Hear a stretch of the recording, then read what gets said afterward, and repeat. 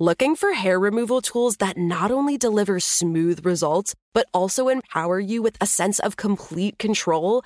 Enter Conair Girl Bomb, your secret weapons for smooth, sleek results, made just for women. From the ultimate Girl Bomb grip and professional-grade blades, you don't have to compromise and settle for less.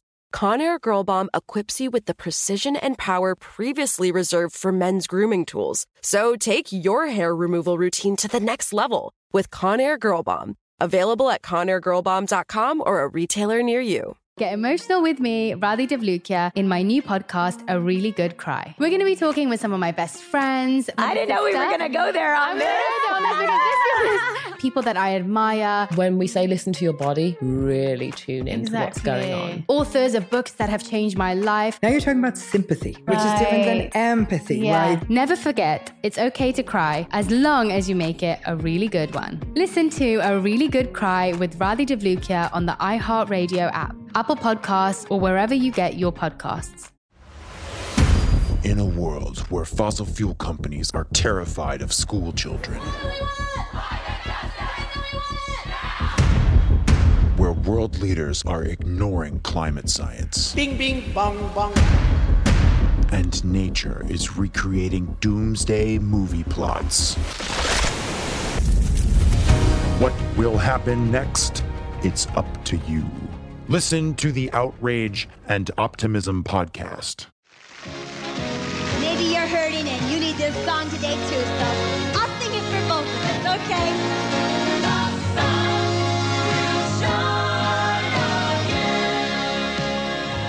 Hello. From Wonder Media Network, I'm Jenny Kaplan, and this is Encyclopedia Womanica.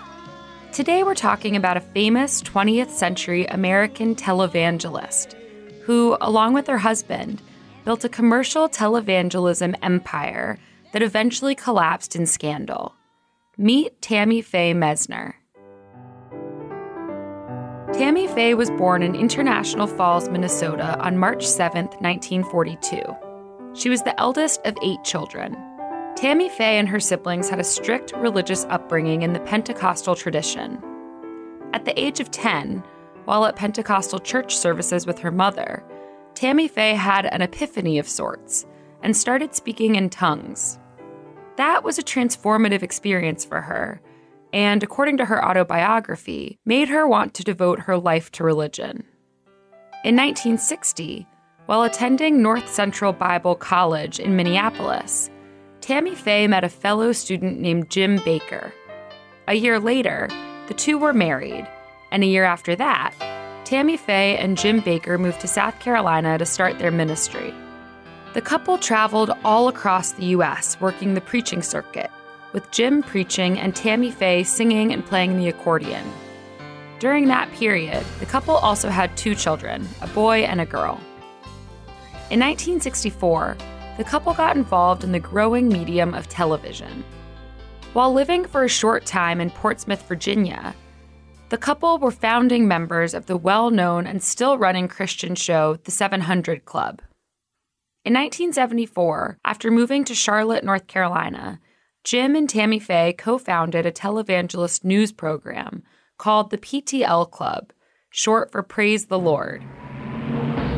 From coast to coast and around the world, it's time to praise the Lord. Praise the Lord. The show, which mixed glitz and popular entertainment with the prosperity gospel, was a massive success. After just a year, the PTL Club grew into its own network and fully fledged corporation, pulling in approximately $120 million a year. By its peak in the 1980s, PTL's flagship show, The Jim and Tammy Show, reached as many as 13 million households a week. Tammy Faye played an important role in the television series. According to her obituary in the New York Times, Miss Messner, who stood 4 feet 11 inches, was known for appearing on camera in overstated outfits and heavy makeup. She was openly emotional, whether praying for the health of an ailing viewer or for generous financial contributions. When she broke down on camera, and she did so often, her tears and mascara both ran copiously, leaving long black streaks on her face. Tammy Faye was the glamorous but sensitive, emotional touchstone for audience members, telling sentimental stories and often singing during shows. She willingly discussed topics generally considered taboo in evangelical circles, including AIDS, homosexuality, and substance abuse. Tammy Faye's own issues with drug abuse and depression made her a target of tabloid headlines. In the mid-1980s, Tammy Faye famously interviewed Stephen Peters, a gay minister with AIDS, on a segment of the PTL Club. During the interview, Tammy Faye made an emotional plea to viewers.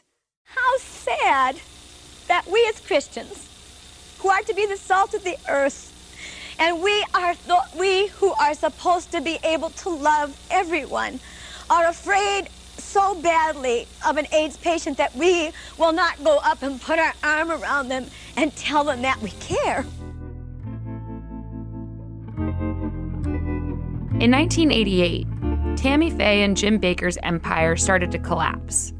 It was revealed that PTL had paid hundreds of thousands of dollars to silence a woman who'd accused Jim of rape.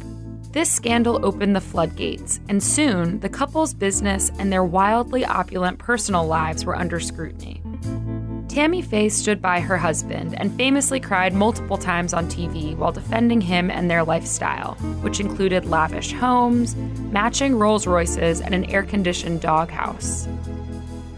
In 1989, Jim Bakker was sentenced to 45 years in prison on 24 counts of fraud and conspiracy to commit fraud.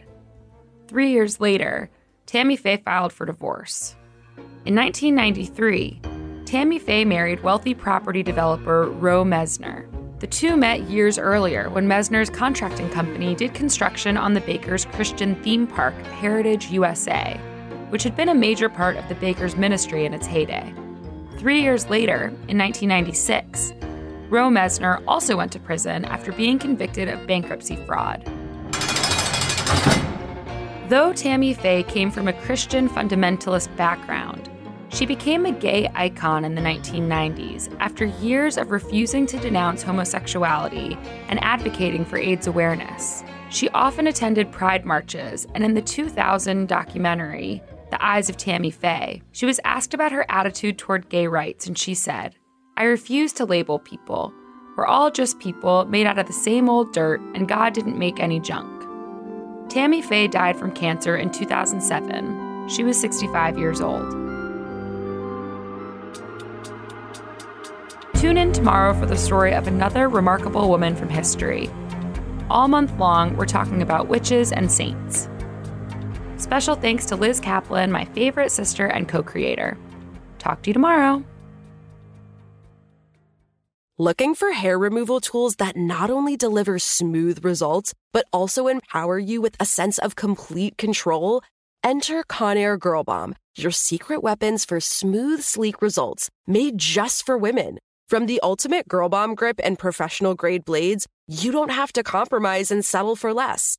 Conair Girl Bomb equips you with the precision and power previously reserved for men's grooming tools. So take your hair removal routine to the next level with Conair Girl Bomb. Available at ConairGirlBomb.com or a retailer near you. Get emotional with me, Radhi Devlukia, in my new podcast, A Really Good Cry. We're going to be talking with some of my best friends. I didn't know we were going to go there on this.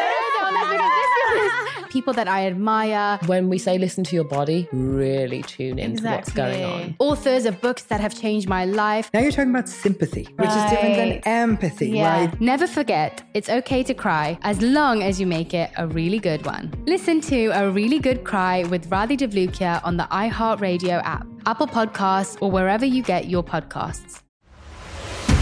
In a world where fossil fuel companies are terrified of school children, where world leaders are ignoring climate science, bing, bing, bong, bong, and nature is recreating doomsday movie plots. What will happen next? It's up to you. Listen to the Outrage and Optimism podcast.